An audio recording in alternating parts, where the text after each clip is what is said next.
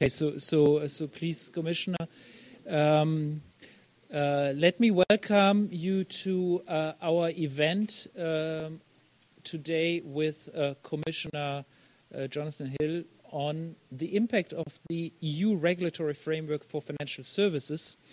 I'm sure lots of you have many questions on this particular topic, but perhaps even more questions on the role of the United Kingdom and the departure from the European Union that's upcoming.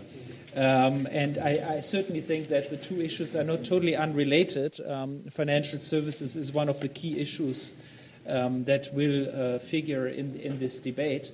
But nevertheless, we have now the pleasure to listen to Commissioner Hill on the more specific aspect, which is the review really of the regulatory framework. But the Commissioner was kind enough to have agreed to take 2 or 3 questions at the end, which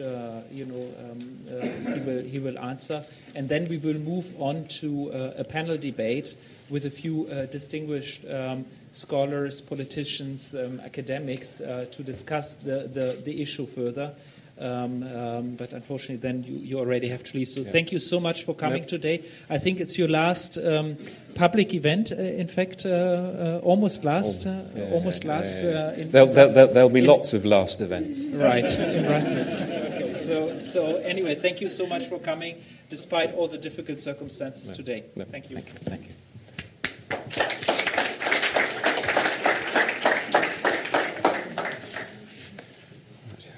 Well, thank you. And I was keen to come along because I know really what you want to talk about is financial regulation, and that's why there is such a turnout, and you're not all just coming along to see me for the last time. Well, I've just got 3 days left as Commissioner for Financial Services, and really I ought to be back in my house packing instead of coming here to talk to you. But that just goes to show how much I like packing that I choose to speak about financial regulation. And although I had no direct experience of financial services before I came to Brussels, I obviously arrived with a set of attitudes and a set of experiences already in place. I was a small businessman who'd taken the plunge and had set up my own business.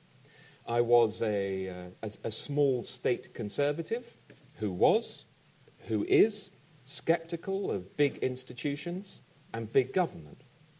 I certainly wasn't an expert on financial regulation, although I think that's not in itself a bad thing because it means you have to go back to first principles. But I had seen regulation at first hand in the British system because, contrary to the myth, not all rules are made in Brussels.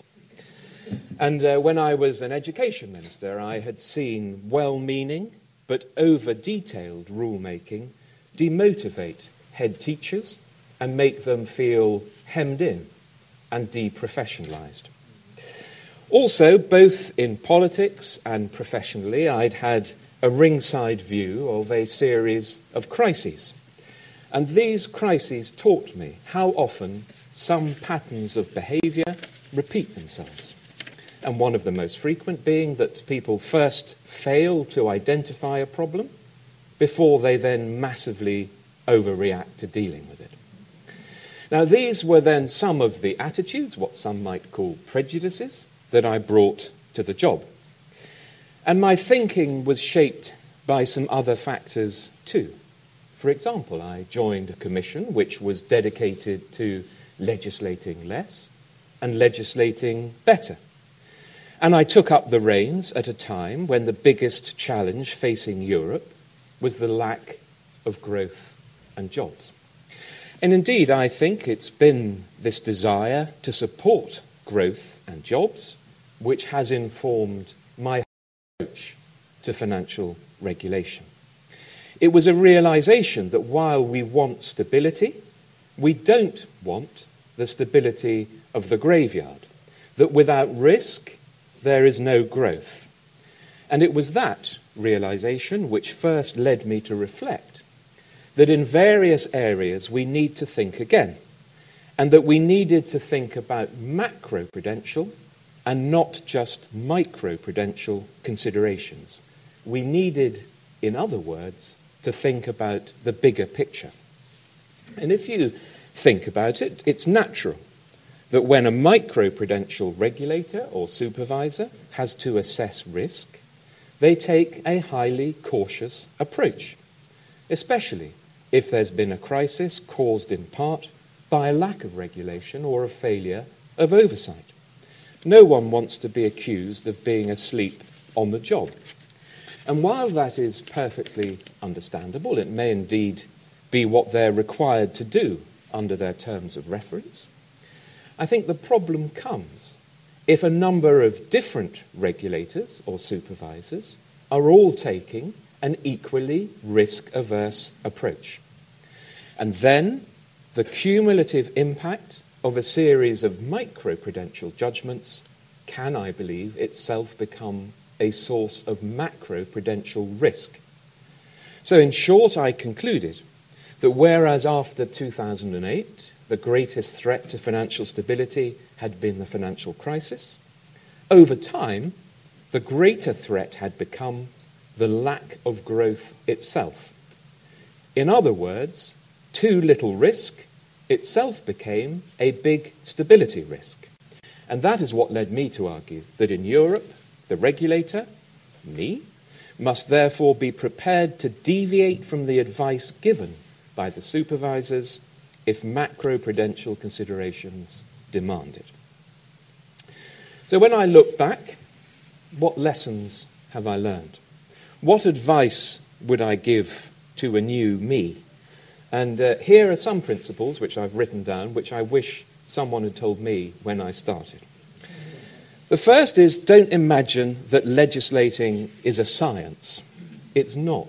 It's just a series of judgments. Clever people can make it sound sometimes as though there's only ever one answer, but it's not true. So, always be open to doubt and to admitting that you might have got your judgments wrong. I think you need to recognise that the broader economic and political environment in which regulations are drawn up, they also change over time. So keep an open mind. Be ready to change as the facts change. Looking again at legislation is not a sign of weakness. It's a sign of self-confidence. Only people who are unsure of themselves or madly oversure of themselves could argue that everything they have done is perfect and mustn't be looked at again. My next principle is be brave enough not to regulate. And here I'm afraid that the incentives for politicians and regulators are generally not aligned with good regulation. No one wants to have a finger pointed at them for doing nothing. Politicians tend to want to be seen to be part of the action. It's hard to do nothing when you're surrounded by people whose job it is to do something. But resist. Acting too soon can be as much of a mistake as acting too late. And long after the politician has put out his press release and moved on, business still has to live with the consequences. I think you should always work as hard as possible to understand the impact of what you're doing on the marketplace. As a regulator, you shouldn't expect to win popularity prizes with the businesses you regulate. But you should seek to avoid unnecessary conflict between the regulator and the regulated, and always work with business to understand the real-world consequences of what you do. Keep it simple. A lot of regulation is so complicated that only a handful of people can possibly understand it. And I think sometimes it's like we've created some high priesthood who speak in a special language that is beyond the comprehension of mere mortals. But complex legislation, I think, is good only for lawyers and for compliance officers. It's bad for values-based leadership. It weakens individual responsibility. I think that it leads people to ask, can I get away with it? instead of asking, is it the right thing to do? And I think if you're not careful, it can eat away at trust in lawmaking. Then I think we need to try to legislate in a way that can accommodate the rapid pace of technological change. Most legislation is by nature backward-looking. It's paper-based. It's related to old products and challenges. That's why I think that developments with so-called regulatory sandboxes are so interesting, where the regulators and the regulated work together in the interest of encouraging innovation and business growth. If I'd been here longer, that's an approach that I was keen to encourage, spreading best practice across Europe. I think that we should aim for an international approach, but don't be a slave to it. It makes a lot of sense to work on agreed international principles so that you can reduce the practical difficulties of reaching equivalence decisions after the event, as I had to do with the United States on CCPs. It's why also that I've been working to strengthen regulatory cooperation with the US and to set up an Asia-Pacific forum. But at the same time, you should be prepared to deviate from the work of global standard-setting bodies like the Basel Committee if you think that their conclusions are too sweeping or they fail to take into account the particular circumstances of a banking sector in Europe, which by its nature is very diverse.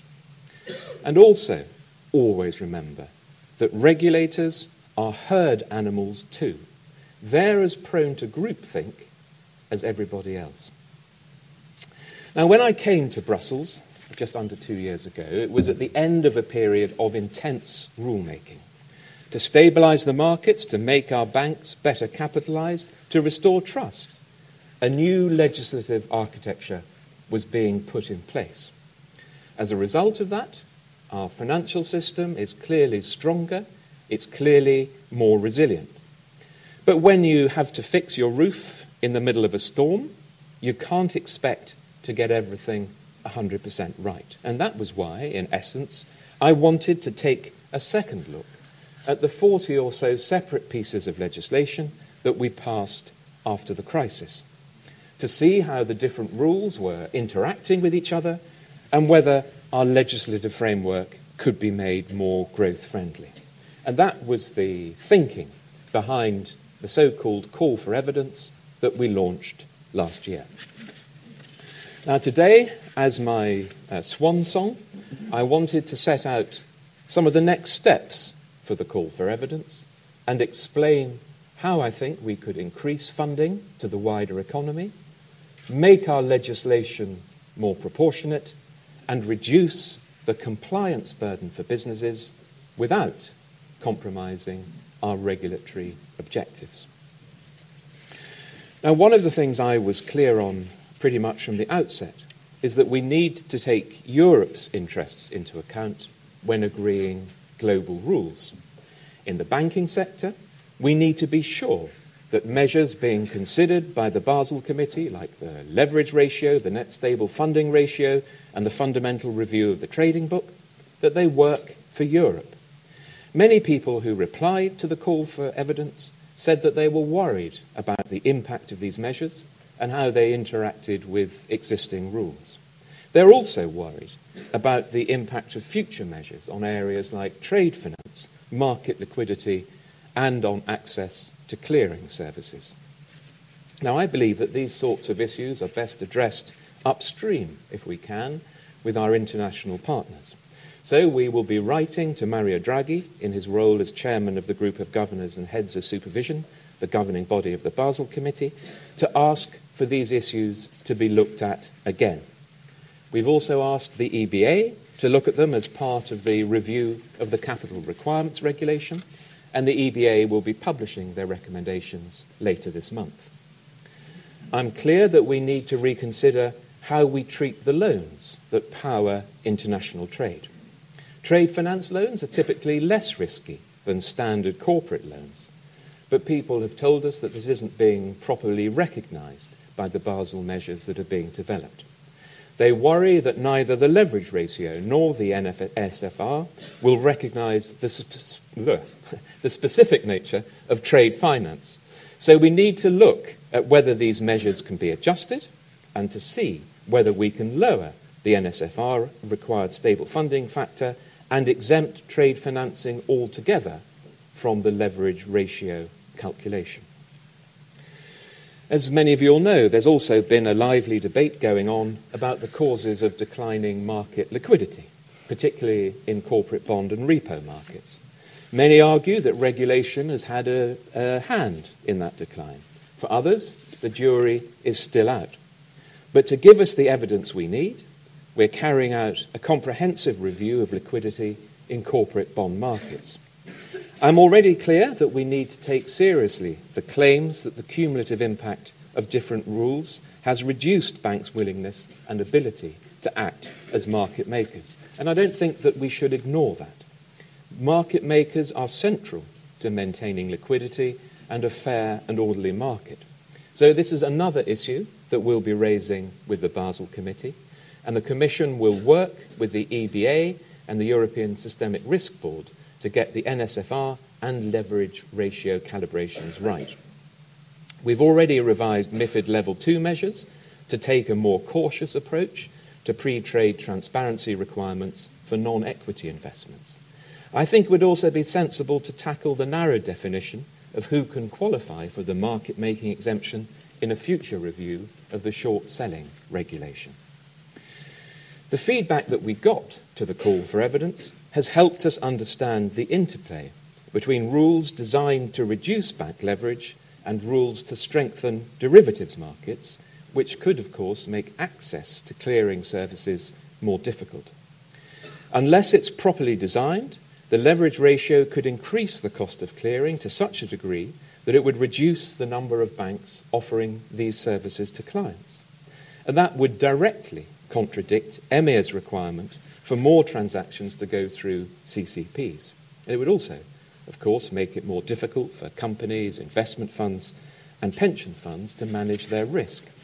So again, we're asking for these concerns to be raised with the Basel Committee. We'll also tackle it in our review of the CRR and EMIR regulations. Exemptions from clearing obligations for certain non-financial counterparties, pension funds, and some small non-systemic financial companies will be considered as part of the EMIR review. Now, across Europe, we know that there's widespread support for encouraging lending to SMEs. Responses to the call for evidence focused on the importance of keeping the SME supporting factor and increasing the scope for banks to buy SME bonds. I've already announced that we'll keep the SME supporting factor, but I want to go further. So today I can announce that we'll extend the supporting factor to loans to SMEs above the existing threshold of €1.5 million. There'll be no upper limit, and there'll be a capital charge reduction of 15% that will kick in above €1.5 million. We've also been working to encourage more long-term investment. We took a first step last year as part of the CMU by amending Solvency II and reducing capital requirements by a third for insurers who wanted to invest in infrastructure projects. But our analysis shows that capital charges for some asset classes don't take into account the long-term nature of other investments. And we need to work out how this can be better recognised when we review Solvency II. But even before that review, we should be ready to take action. We should consider revising the equity and debt calibrations for infrastructure corporates that would recognise their better performance compared to other corporates. We've received EIOPA's advice on this, which is a good starting point, but we do need to consider whether we can go further. As part of the CMU action plan, we're looking at private equity and privately placed debt to see whether these should be treated as a separate asset class. And with EIOPA's help, we'll also look at how to address a number of other issues, such as the non-life risk calibrations or inconsistencies with other sector-specific rules. Now, on proportionality, we had a huge number of responses calling for a more proportionate application of our rules. I think there's a strong sense that rules could be getting in the way of diversity, that they're not attuned enough to companies' business models, to their different risk profiles, and to their size. So for me, it's absolutely clear that we need to find a more proportionate approach. And I think that's particularly true for the banking sector. Reporting and disclosure obligations need to take account of different sizes and different business models. So, I think, should prudential requirements. And we're looking at how we can do that as part of our review of the CRR. In particular, we need to respond to claims that the standardized approach to credit risk and the systemic risk buffer put small and regional banks at a competitive disadvantage. And we also need to listen to concerns that capital buffer requirements are felt to have the same effect. For smaller banks, we should look at whether we can take a simpler approach to capital requirement calculations or indeed exempt the smallest players, in the same way that we're working to do for credit unions. We should also be careful that the leverage ratio does not reduce diversity by putting pressure on business models like specialized community banks, building societies, or mortgage banks. The way that investment firms are treated by the CRR also needs to change, and we need to distinguish better between large bank-like investment firms and smaller firms and set capital requirements accordingly. And that's also the EBA's view. They've already called for a more proportionate prudential regime for smaller investment firms that are not systemic. They're now preparing advice as to how we can do this, and then we'll need to act on it. But this need for more proportionality, I think, goes well beyond the banking sector. We need to apply the Solvency II directive in a way that's more proportionate for small and medium-sized insurers. They raise concerns about the cost of contracts they're obliged to have with credit rating agencies, and that reporting requirements are not proportionate for smaller insurance companies with a simple risk profile. So here we'll be asking EIOPA for advice on how to take a simpler, less burdensome approach. Asset managers have called for a more proportionate approach to rules that govern remuneration. At the moment, they're required to comply with the rules that differ across our legislation under the CRR, UCITS, AFMND, and MiFID.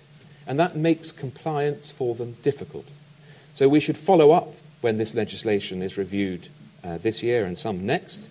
Some asset managers are to some extent covered by the remuneration rules of the CRD, and my colleague Vera Jourova is due to publish a report reviewing the application of the CRD remuneration rules, including the proportionality aspect. And I certainly hope that this can help us make some of these rules less burdensome.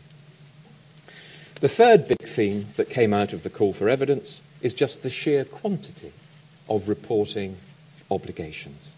Many companies have said that they're required to report the same data in different formats to different bodies and to different standards. And I think we have to reduce that burden. It's not good enough to have inconsistent or overlapping reporting requirements. And I think as part of the EMIR review, we should look at ways to deal with the burdens resulting from the dual reporting obligation, at least for non-financial firms, without compromising on the quality of the data that is reported. And reporting requirements, for example, those placed on non-financial counterparties, small financials or pension funds that are not systemic, they need to be looked at again. The volume of data that's collected and exchanged between national authorities and the European supervisory authorities has drastically increased. That's clear. Less clear is whether all of that is essential. So we're taking forward a project on data standardization to improve reporting with new technology, and that should also give us a better idea of where the burden is unnecessary so that we can reduce it. None of this work has reduced the focus that I've wanted to build on maintaining a fair and proper balance between consumers and business.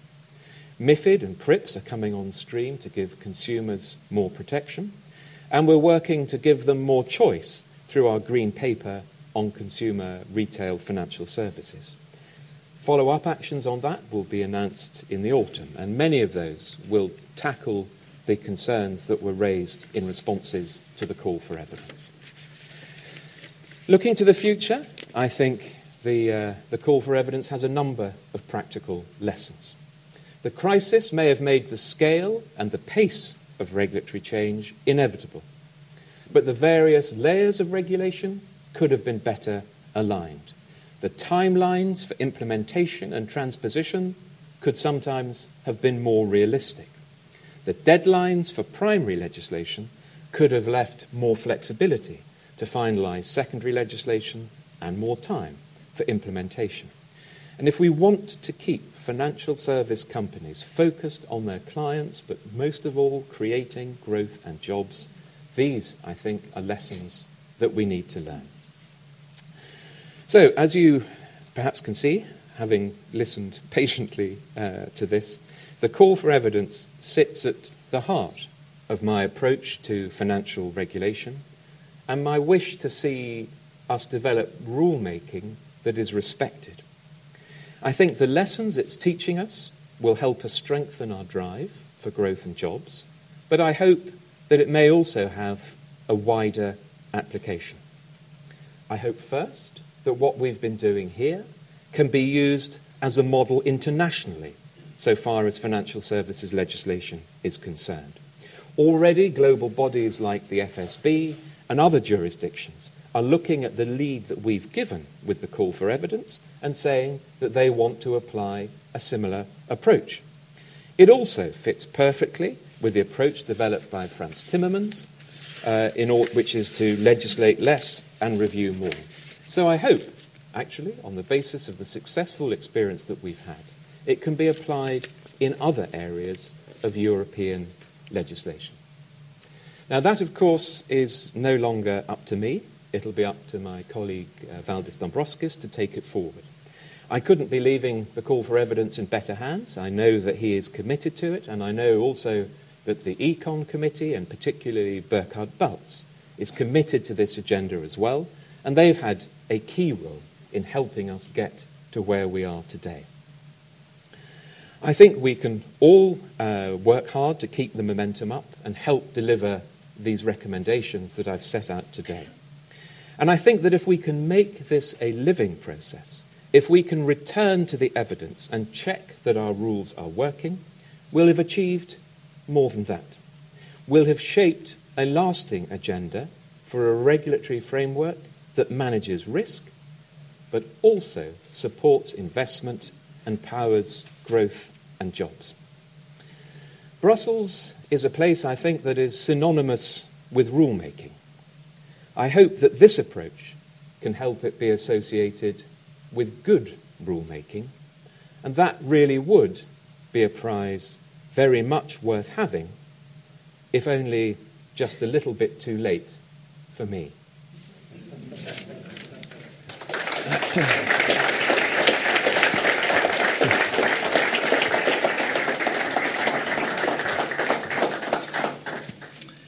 Well, thank you very much, Commissioner, also for the last words on rulemaking and better rulemaking. And clearly one could see your drive to make the rules as we have them better for growth and jobs. You mentioned that several times.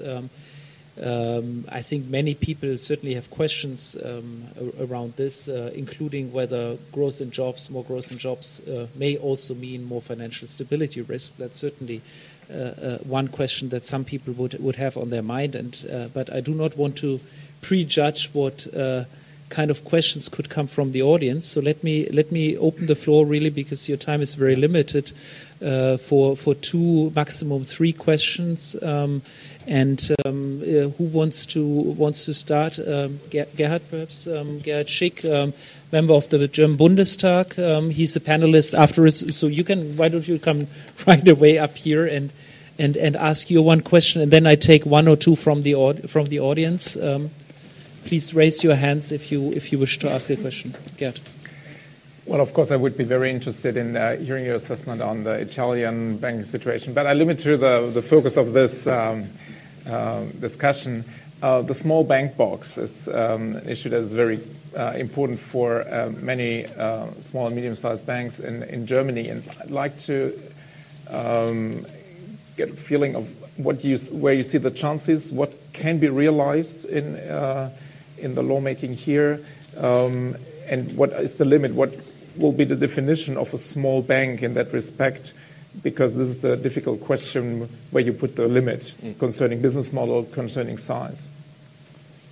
Should we take a few? And then we take a few. So I think certainly this issue of proportionality and is it appropriate for the small banks is a major issue. Let me take the gentleman here, so I can take.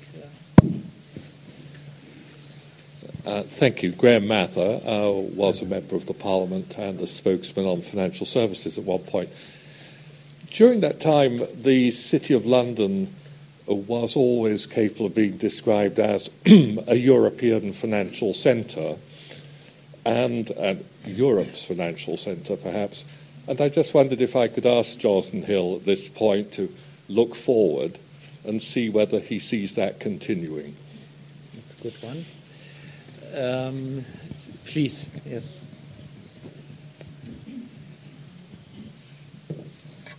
Per Thimann from the Danish newspaper Politiken. The maybe biggest issue in the negotiations that will come forward in the next month will be maybe the trade-off between the UK desire to have full access to the inner market, especially also with the financial services that you've been representing in the Commission, and then on the other hand, maybe not accepting free movement of people. How do you see that trade-off going forward? Could you see that happen? Because it seems like it's challenging the situation that we have with the inner market concept as it is right now. Okay. So I think that's basically it now. Well, on the this question of proportionality in small banks, I mean it's and as I was saying, not just small banks. I think I would apply it more generally, and I think it is terribly important that we do work at that extremely hard. We had an approach in response to the crisis that tended to look more at banking across the whole of the EU, and some of the regulations and requirements that have been put in place through Basel Committee and in other ways were that the motivation behind some of them was actually driven by the great big global banks, and then through that process were then applied much more widespread way across the whole of the EU. And I think that, I mean, one of the first things I realized was how differentiated our banking sector is. As I said, as someone who was, a small businessman myself, I'm very instinctively sympathetic to the problems that small businesses have. I mean, they don't have the capacity to argue and lobby for their interests in the same way as big organizations do. It is the case, I think, as one of my other kind of basic approaches on regulation. Big, difficult, complex legislation actually helps, in a way, big business competitively against market entrants and smaller and medium-sized businesses can do. So I think you have to keep driving at wanting to have more proportionate approaches. I think how you do it, which is your question, I think we've got a main vehicle coming up with the CRR review on the banks. I mean, it will now not be for me to take that forward. I was interested to see whether you can exempt whole areas of banks from being caught by the requirements altogether. I mean, there would need to be other consequences. Then you're right. Then the question is, where do you set a threshold? And those threshold issues are always difficult. I think there are points in addition to that you can look at in terms of reporting obligations.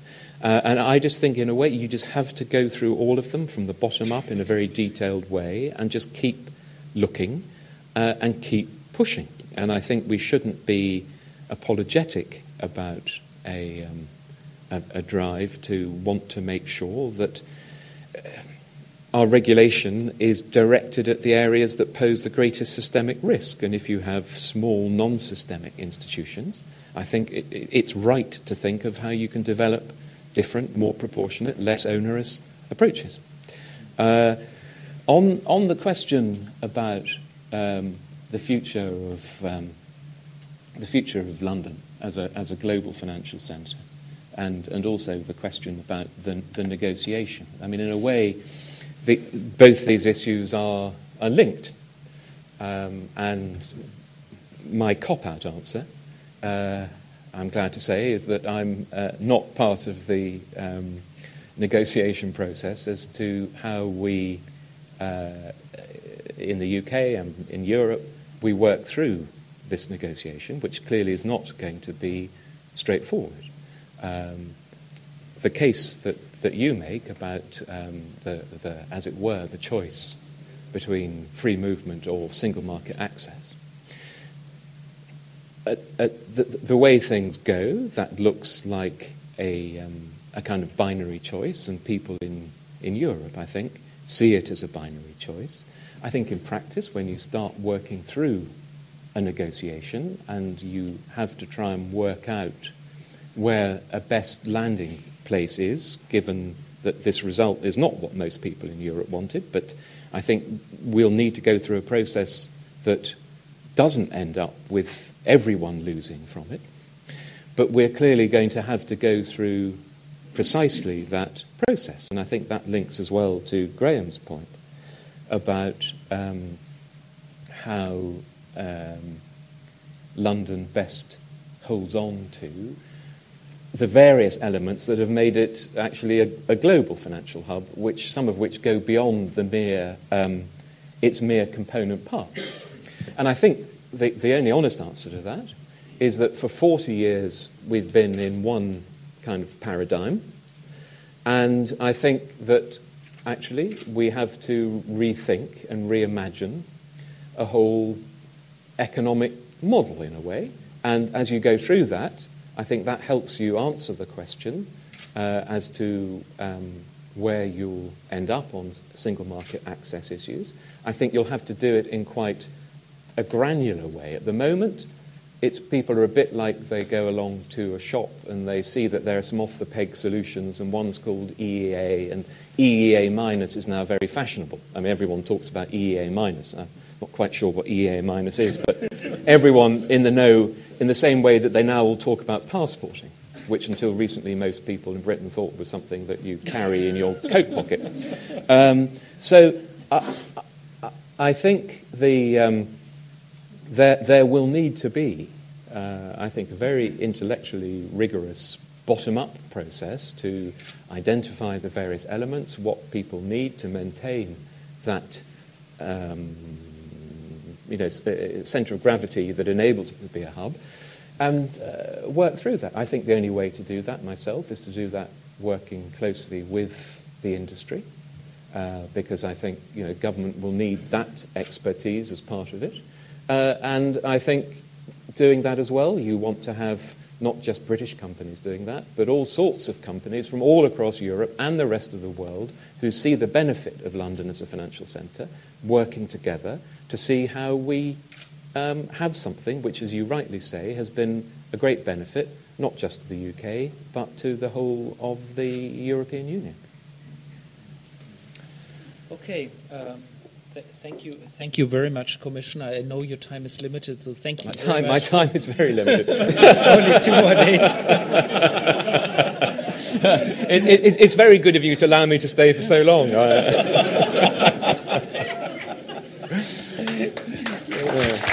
Thank you. Thanks very much. Thank you. Keep going. Good to see you. Let's stay in touch. Yeah, very well. See you soon. Okay, let's move directly on to the panel debate, and can I invite Kay to? You want to take this commissioner's chair? I think it was not used. Okay, so I think we've heard a very interesting presentation about a very complex topic, but of course it was partly presented in a very technical way. But there's of course a lot of political and politics behind this. And so I think I'm very happy and glad to have two parliamentarians here with me today. Gerhard Schick is from the Bundestag and already asked one question. And Kay Swinburne is from the European Parliament.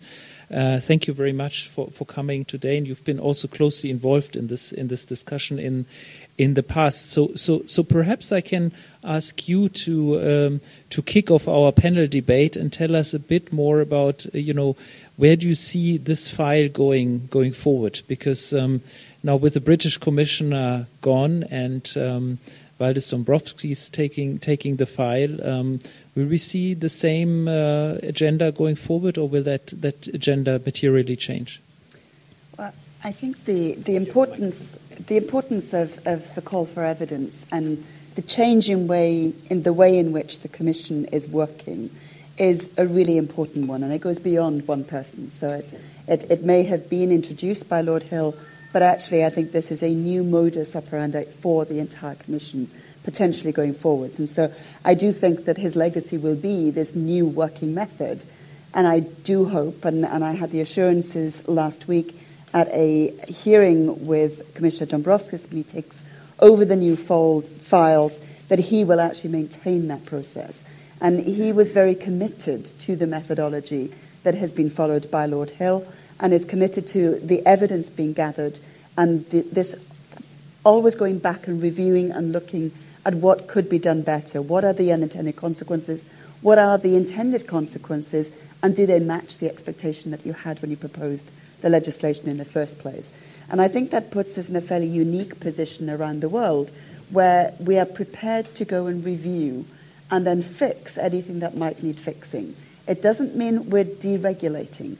It means that we're actually fixing and finessing to make sure that things are working in a proportionate way.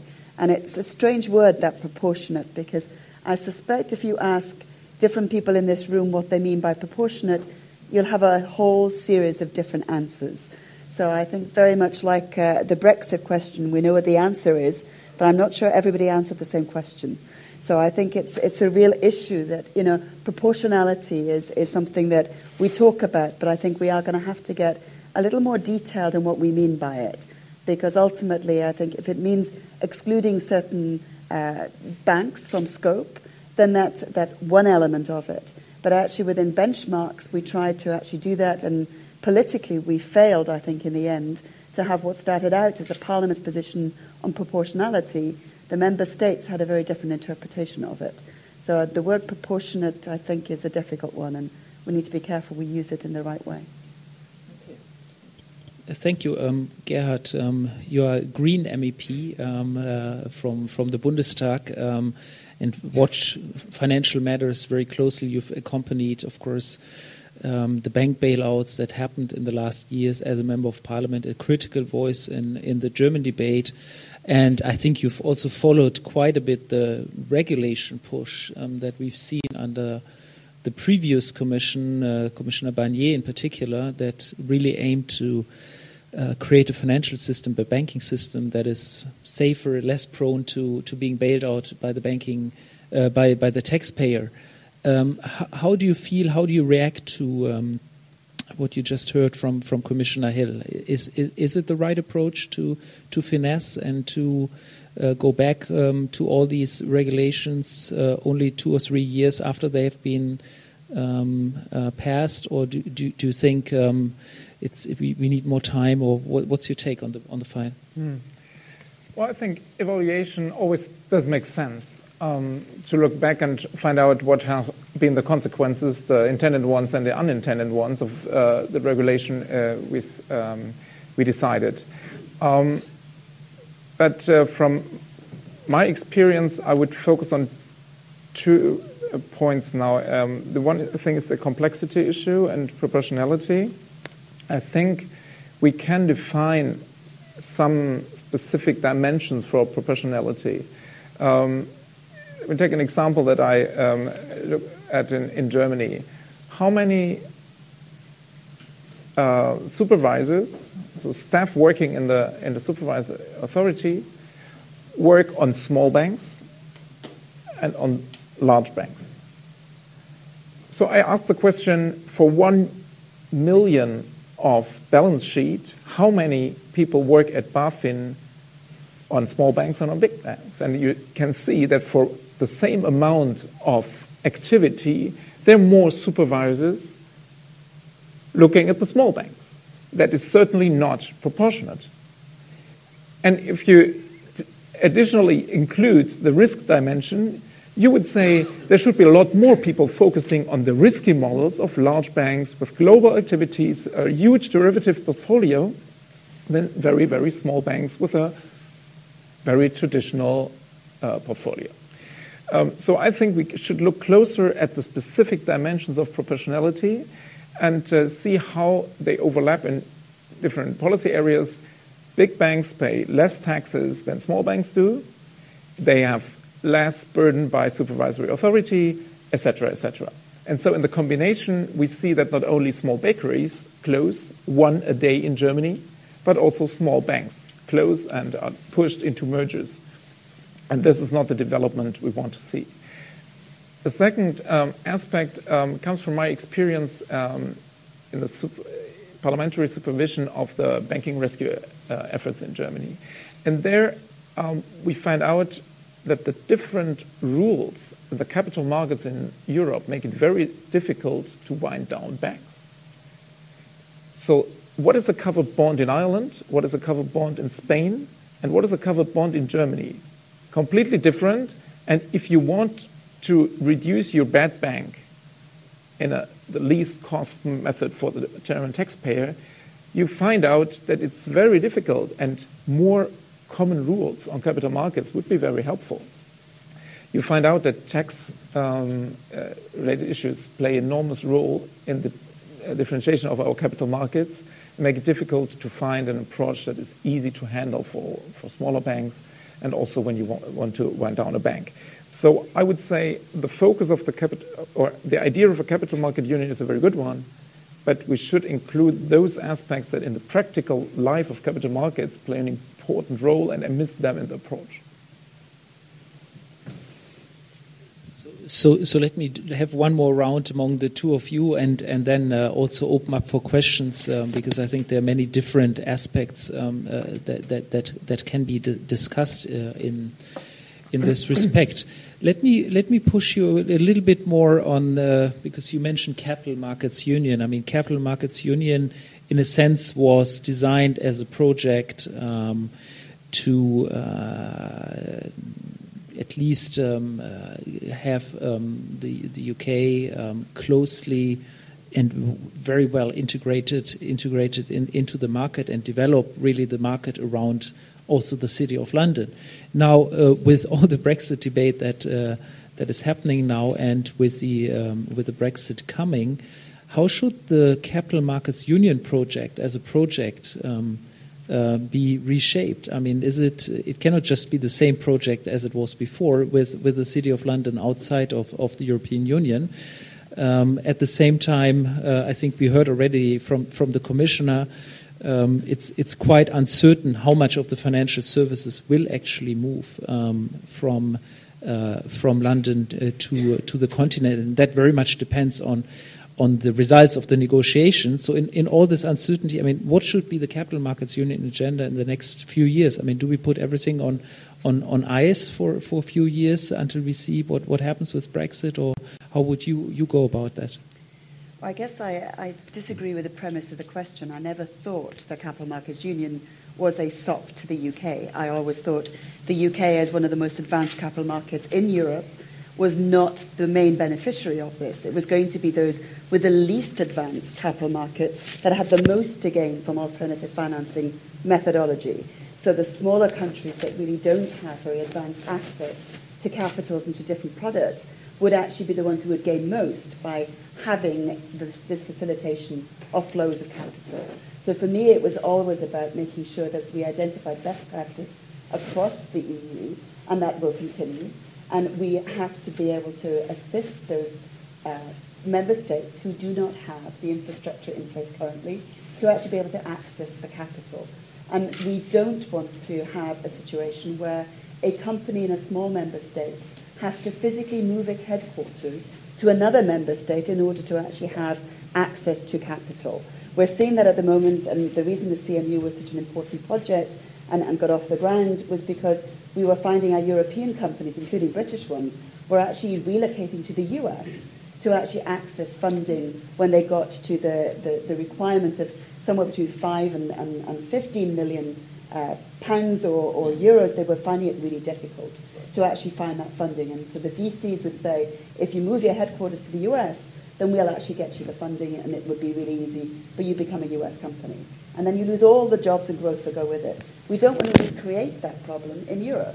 You want to be able to, wherever the company is located, give them access to the capital and make sure that capital flows.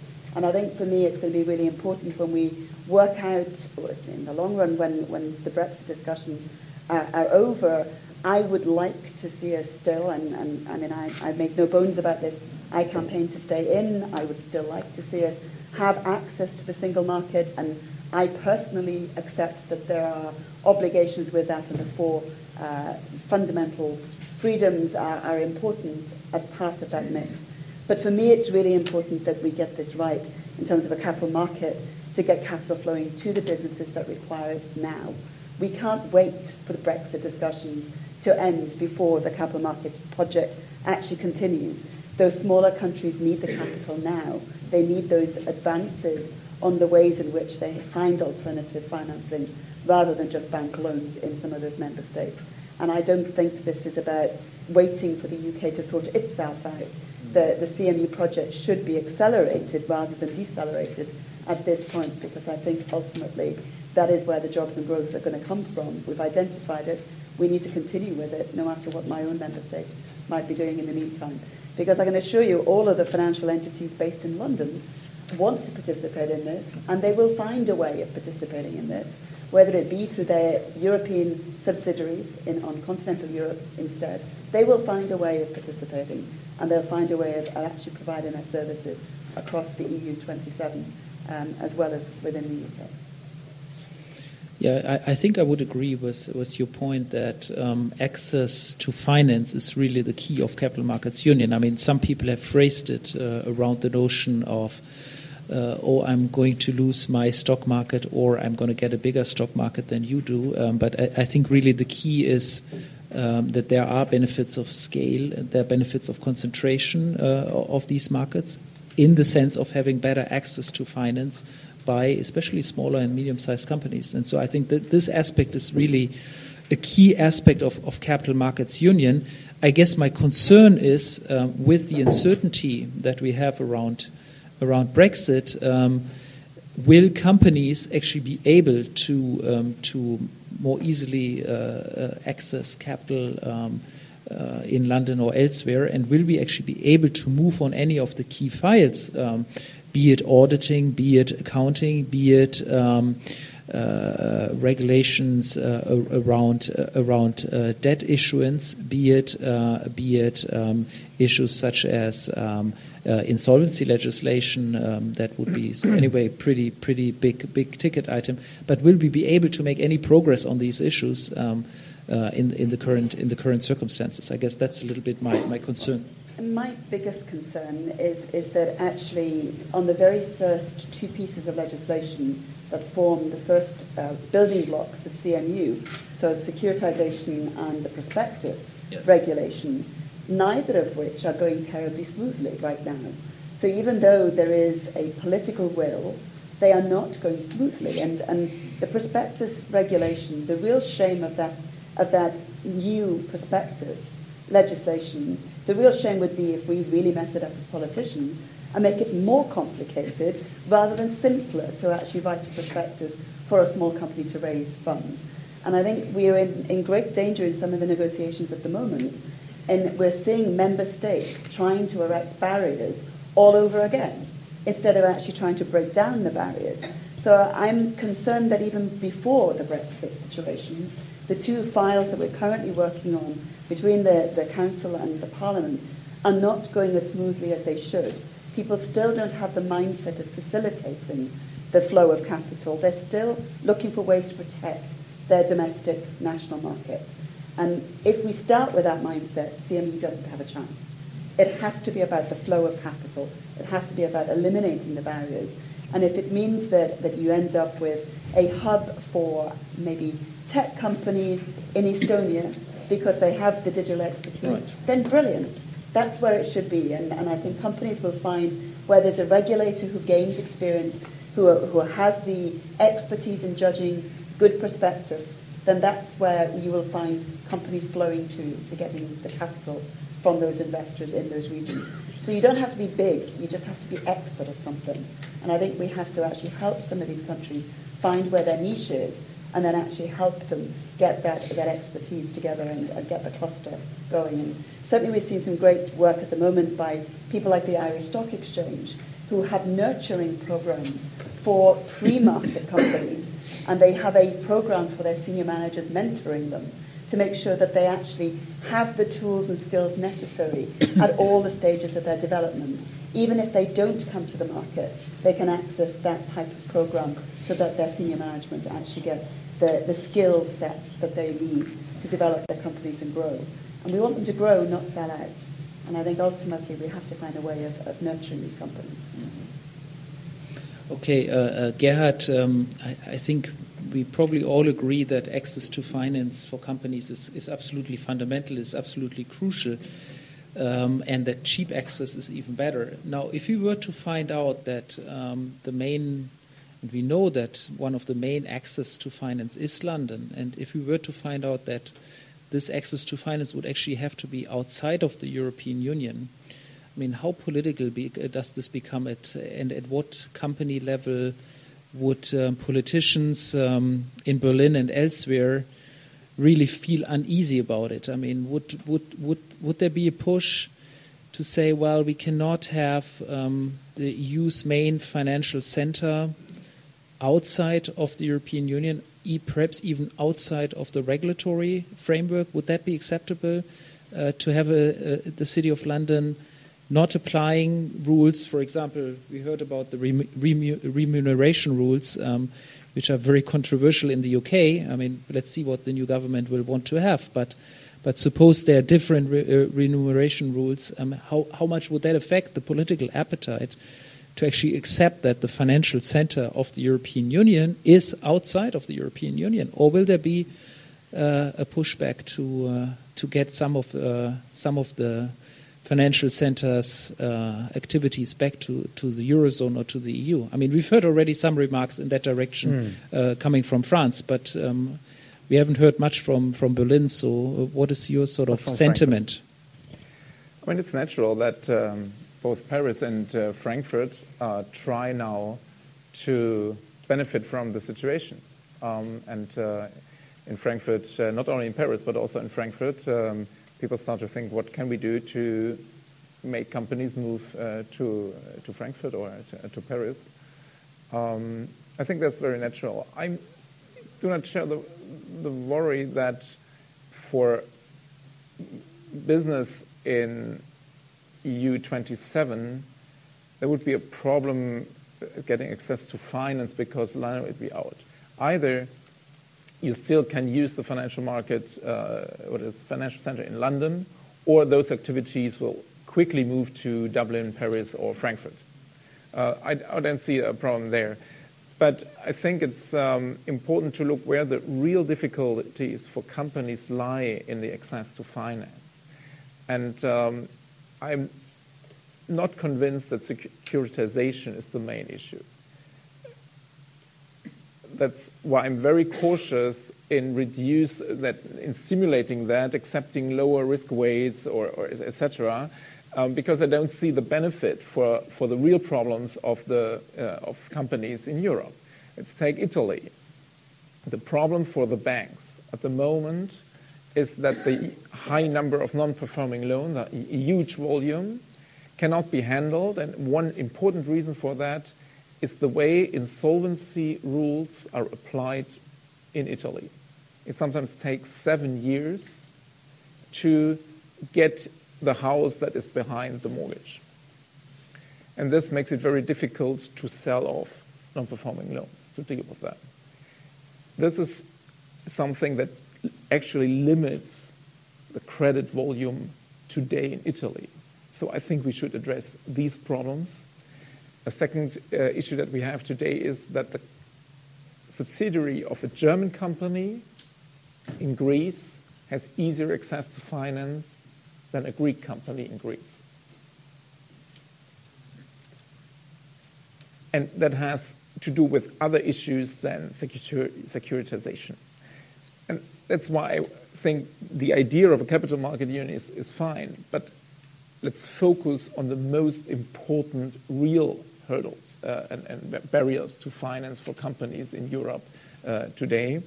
And I would share the list that you mentioned. Insolvency rules are important, and a lot of activities are tax-driven. That plays a role. And of course, weak growth plays a role. But in that respect, I do not share the optimism of Commissioner Hill that by stimulating credit, you will increase growth. That is true for countries where capital markets are very underdeveloped, but that's not the case in Europe. The main barriers to growth are not in the financial markets overall in Europe. That is true for specific companies, for specific parts of the union, but not overall. That's why I think the focus has to be reorientated. Okay, did you want to react to any of the points? Otherwise, I would also take a few questions from the audience. So why don't we open it up? Who would like to ask a question, make a remark, perhaps also in reaction to the Commissioner's speech, and get one of our panelists to react? Please. We will not answer for him. Raise your hands. Okay, the file was too exhausting or too technical, or please, yes, the gentleman in the back. My name is Johan Barnard of APG, pension services provider in the Netherlands. I was somewhat struck by the comment just made by Mr. Schick, saying that, well, to me it sounded a bit like we have to do a pick and choose on measures to arrive at CMU. Well, I wonder whether we should not do all of those, as the Commission actually in its action plan proposes. Insolvency law are in, taxation is in, securitization is in as well. APG did the securitizations with Santander, which is a bank which is very much active in the south. APG is an institutional investor, more or less in the north. At first sight, I would argue, and we argued in a paper, this is very helpful for CMU. So why do pick and choose, and why not go for all of the program? This is why we have proposed all these many measures. Thank you. Do you want to react to it? I can answer directly.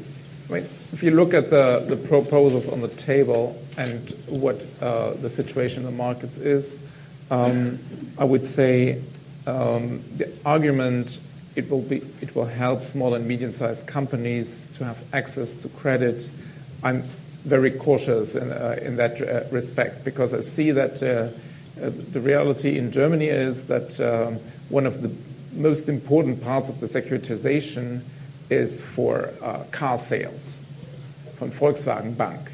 This is not access of small and medium-sized companies, and this stimulates car sales perhaps, but Volkswagen has a different problem right now.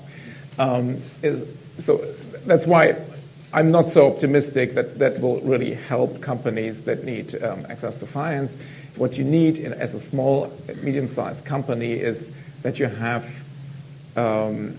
specialists on finance close to your activities who know what you're doing. And that's why we focus so much on the question of proportionality, because we see that more and more banks move to the big cities. They draw away from the rural areas, and not only the rural areas. I mean, if I look at my hometown, Mannheim, yeah, there is a Deutsche Bank, there is a Commerzbank. But behind the signs, they have reduced their activity. The decisions are almost all made in Frankfurt. And if you want to, as an entrepreneur in Mannheim, you don't find those who make the credit decisions anymore in your own town. You find them elsewhere. And it makes it a lot more difficult. So I think retaining a differentiated banking system is more important than securitization, and that's why I don't want to reduce risk weight floors, and I'm very cautious in saying that will help a lot. And besides the question how simple the new framework is, the STS, I mean, there are doubts on that too. I think, for me, it's about freeing up the balance sheets so that the banks effectively have got the money to then loan to the SMEs. So I don't see securitization as being the holy grail, but it is one piece in a very elaborate jigsaw that needs to be used in order to use capital more efficiently. And so if you give people a risk, with a risk appetite, some of the more risky portfolios, then it makes sense to me that happens to free up the small banks in particular, for the SME lending that needs to be done. Small companies, the very small ones, the micro businesses, are never going to move anywhere outside, or unlikely to move outside of the bank loan, and from maybe some small amounts of crowdfunding, which would be an extension of friends and family. But actually, you've got other companies that are fast-growing that do need more sophisticated products, and there are investors out there who want to actually take that risk and get the reward for it. So I think we need just a more diverse set of funding options for companies. And some of them will be risk instruments, some of them will be the traditional loans, but we need that diversity. And I think the lack of diversity in many areas of Europe has actually caused many companies to falter, and that the funding, when the bank funding dried up during the crisis, and now the capital charges are so high, they're actually struggling to actually fund those really high growth companies. So we need a whole set of pieces, and I think everything we can do, we should be encouraging. It shouldn't be about, one is better than the other. All of them have got their merits and drawbacks for different types of businesses, and so we give them more choice, make it much more available across all countries, then I think people will pick and choose what's appropriate for them at the appropriate stage of the development of the company. So a funding continuum would be available in every member state, and so you'd have that choice, and companies' management could choose the appropriate mechanism for them to get their funding, hopefully at a very competitive price too. There's one question there in the back, and then Bernadette Segal, and then... Thank you. Ian Bell from BCS. To some extent, Kay has already anticipated my comment, but if you look at the Italian banks, it's correct. The big problem is the enormous NPLs that are on their balance sheet. But the effect of those enormous NPLs is effectively to freeze their capital, because those NPLs are basically blocking the capital. And because they are weighing on the balance sheets of banks, it makes it very difficult for those banks to raise additional capital from the markets who are looking at these NPLs. That's why securitization is one of the answers, because securitization would enable those banks to use those books which are still performing to securitize them and then free capital, thus being able to do more sane lending. A lot of these NPLs are actually historical. They're not reflecting the lending that's going on now. And it enables those banks, if you want to use that capital again, by getting rid of the risk, and therefore to start a virtuous circle where their books get better and better, more lending goes to the economy, and then, ultimately, the capital markets and the equity markets will be able to give more capital to those banks. But without securitization, or cleaning up the balance sheets by taking the NPLs away, which, by the way, is also going to be a securitization, without one of those two forms of securitization, it's just impossible to see how the Italian banks get out of their current trouble. And I absolutely agree with the points made about insolvency, but changing the insolvency regime of a nation in the UK took us 10 years to do that. It's a big endeavor. And in the meantime, we do have to have a solution. Bernadette? My question was... I'm Bernadette Segal. I was the General Secretary of the European Trade Union Confederation. In fact, my question would have been addressed to Commissioner Hill, but he's gone, so the question is now for you. The recommendation he made was keep it simple, and I think we should keep it simple. He was saying very clearly that you have to be proportionate, you have to have flexibility of the rules in order to have growth and jobs. I'm not sure I agree, but that's not the point. My question is, do you think that Commissioner Hill can pack up and sleep well, thinking that a catastrophe collapse of the financial sector is not going to happen again? What I hear about the Italian bank and the German bank is not very encouraging. So are these rules strengthened for the big banks? Because in reality, this is the worst problem for jobs and growth.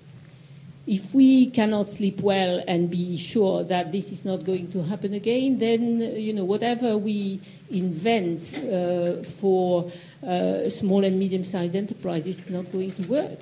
So, do you sleep well? Well, we don't know whether the Commissioner sleeps well, but certainly we can hear whether our panelists sleep well. I think as one of the parliamentarians who was involved in the banking union set of legislation, we now have a very different system, or at least we should have a very different system if it's fully enforced and fully implemented. And the issue for me is that we have a mechanism by which there is a single supervisor for Eurozone banks. All of the countries you just mentioned would fall under that, as would the majority of those banks that are currently suggested to be in difficulty. The other issue here is that there is a single resolution mechanism. I think with the capital charges that Basel actually introduced globally, banks have had to hold a much higher level of capital, so they are in a very different situation to where they were back in 2007 and 2008. However, you are never going to get to a stage where no bank fails. And I don't think we ever should be in a situation where no bank fails. You have good supervision and then you have orderly wind down. And the way that the banking union legislation has been put in place, you have a single supervisor who's monitoring, who doesn't have the nationalistic tendencies of previous NCAs. And so you're actually hopefully getting a much safer system with better alerts along the way. Now, when that goes wrong and you still have failing banks, then you have the resolution mechanism. And that, again, as a single resolution mechanism, and the BRRD alongside it, should give us the tools. But, of course, all member states have to fully implement, and there should be no bending of the rules for anybody. So no member state at this point in time should be allowed to deviate from what has been set up in terms of banking union, and they should not, via the back door in any way, be funding their banks through taxpayer state-aided mechanisms. There has got to be a set of rules that are adhered to. Otherwise, we will see the collapse all over again of the system of rules. And ultimately, it was the lack of enforcement of those rules in 2008-9 that actually caused many of these problems in the first place. There were plenty of rules before. They just weren't being enforced terribly well. So we genuinely need to enforce them this time round. And I think anybody who tries to fudge this one will do it at their peril, because I think the whole banking system would be in danger if we lose the confidence of the markets once again. So let me push you on that one a little bit further. Yeah, I mean, if I understand you correctly, that was probably a comment that relates to the current discussion around Italy, but perhaps I misunderstood that. I don't think it's exclusive to Italy. I right. think there are several other countries who have some issues too. So right, absolutely. But so just to try to understand, I mean, the BRD rules, of course, have a few exceptions that cater for systemic issues. For example, the precautionary recapitalization possibility. Are you suggesting that we should use those instruments within the BRD? Or are you saying that the systemic risk is so little that you can sleep well?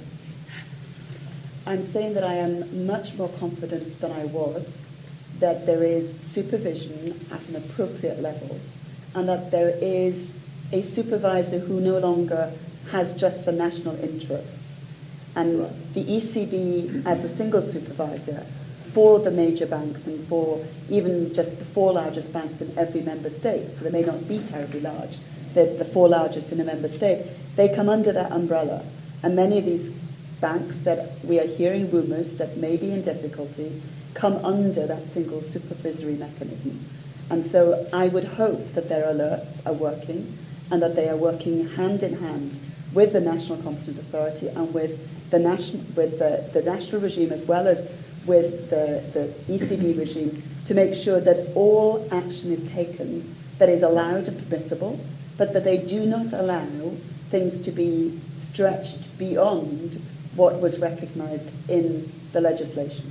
And I think we need to make sure the rules are adhered to, because once they are fudged, and I don't know if that's a typical term, but I don't know how it translates in any other language, but once you actually sort of deviate for one circumstance, you have lost all rules, because everybody will then push them to their limits, and you'll never have a constraint on it.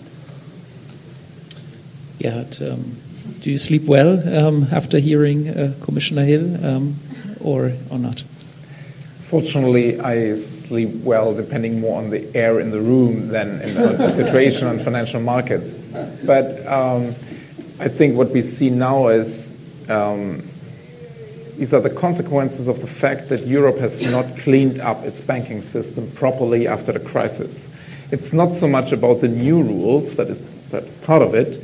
It is the fact that in Deutsche Bank, they lost 5 years muddling through and not cleaning up the mess and not reorienting the business model. And some of the legal issues they have are not pre-2008, they're after 2008. And the same holds for the Italian banking system. There have been billions of dividends handed out to owners of banks in recent years instead of using those billions to stabilize and build up a capital base that is a buffer for difficult times. This you could observe in recent years, and the deleveraging in the United States has been more important than in Europe. So it was clear that one day we would have to do that. So now the question is there a systemic risk? Well, I would say that the problems of the Italian banks have been there before the Brexit vote. You cannot link that directly. But of course, afterwards, the problems increased tremendously given the market reaction. But I think it is important to see that the non-performing loans in Italy and the difficulties of the banking system have more to do with the economic situation in Italy. It's not an issue of subprime investment or toxic assets. It has to do with the economic crisis since 2009. You can see that in 2007 they had a very low portfolio of non-performing loan, and then it built up during the economic crisis. So from the two points that the Italian government makes, let us help our banks with taxpayer money, and we need an investment strategy in Europe to push for better macroeconomic coordination and for more growth. I would take the second one as an answer, but that is really urgent. Otherwise, you allow for a taxpayer rescue of one bank now, and you will continue the next years because those non-performing loans will build up again if the economic crisis continues. And then it will be a never-ending story. All right. I think we are coming to the close of this event. Thank you so much for, first of all, our two panelists. It was great to hear your perspectives on this important file, and I think this discussion will for sure continue, and I hope to invite you again very soon. And let me thank all the participants for having been with us today. Not the last, but almost the last public event with Commissioner Hill in Brussels. And I think that this debate will continue in the next years. And so please stay tuned with us. And I think we have a reception afterwards to celebrate our new rooms, our new event rooms, which will be officially open today. But we do this a little bit later. I think first some people may want to leave and so on. Thank you.